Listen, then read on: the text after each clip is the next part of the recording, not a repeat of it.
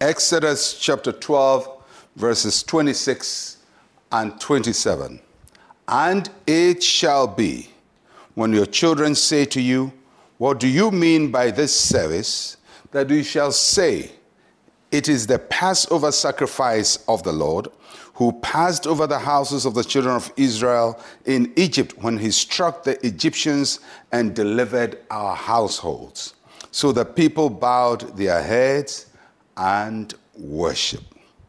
So the celebrating the Passover is supposed to be something that has to be communicated by the Israelites to their children and perpetually in all generations. So the Exodus was a generational testimony.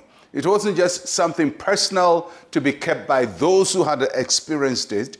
It had to be something to be passed on from generation to generation. God is very careful about these things because when you read the Bible, you hear him constantly telling Israel, remember, remember, remember, remember.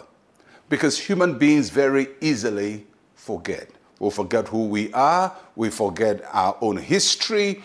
We forget the stories of our lives. Even nations forget their own stories. And a whole new generation comes who have no clue about what has happened to their nation or to their family or to the community. So God says, don't forget.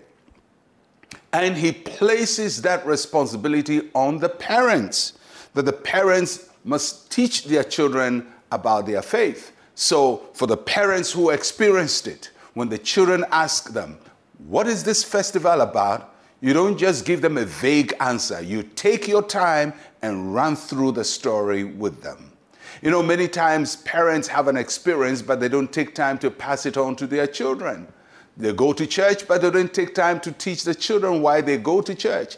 They give an offering in the church, but they don't take time to teach why it's important to honor God with their resources, or why it's important to go to God and to praise and to worship or lift up hands to worship. All of these things we take for granted, which we have experienced, must not just be personal experiences. They have to be passed on. And every parent has a responsibility to pass on their faith to their generation, and not just a vague faith. It has to be a living faith. And so for Israel, even after the first generation had passed, it had to be passed on.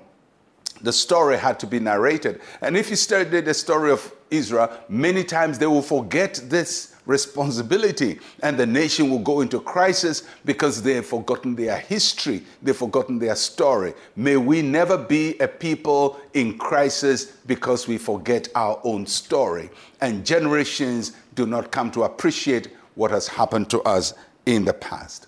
For us as Christians, it also tells us that the message of the gospel must be propagated. We must tell the story to our children, to our friends, to our communities. And we must constantly let people be aware of what God has done for us. The message of Christ is a transgenerational message. It's experienced by one generation, passed on to the next generation.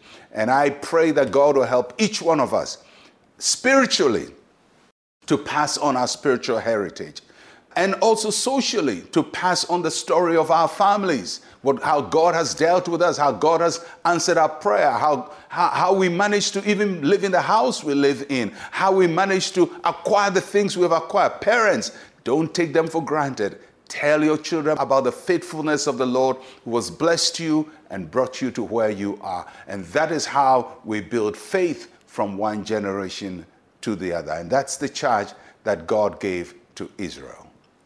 Let's pray. Say with me, Heavenly Father, help me to pass on my faith to my children and the generations after me. In Jesus' name, amen and amen. Well, I'll catch you again tomorrow. I'm Pastor Mensa Otabil. Shalom, peace, and life to you.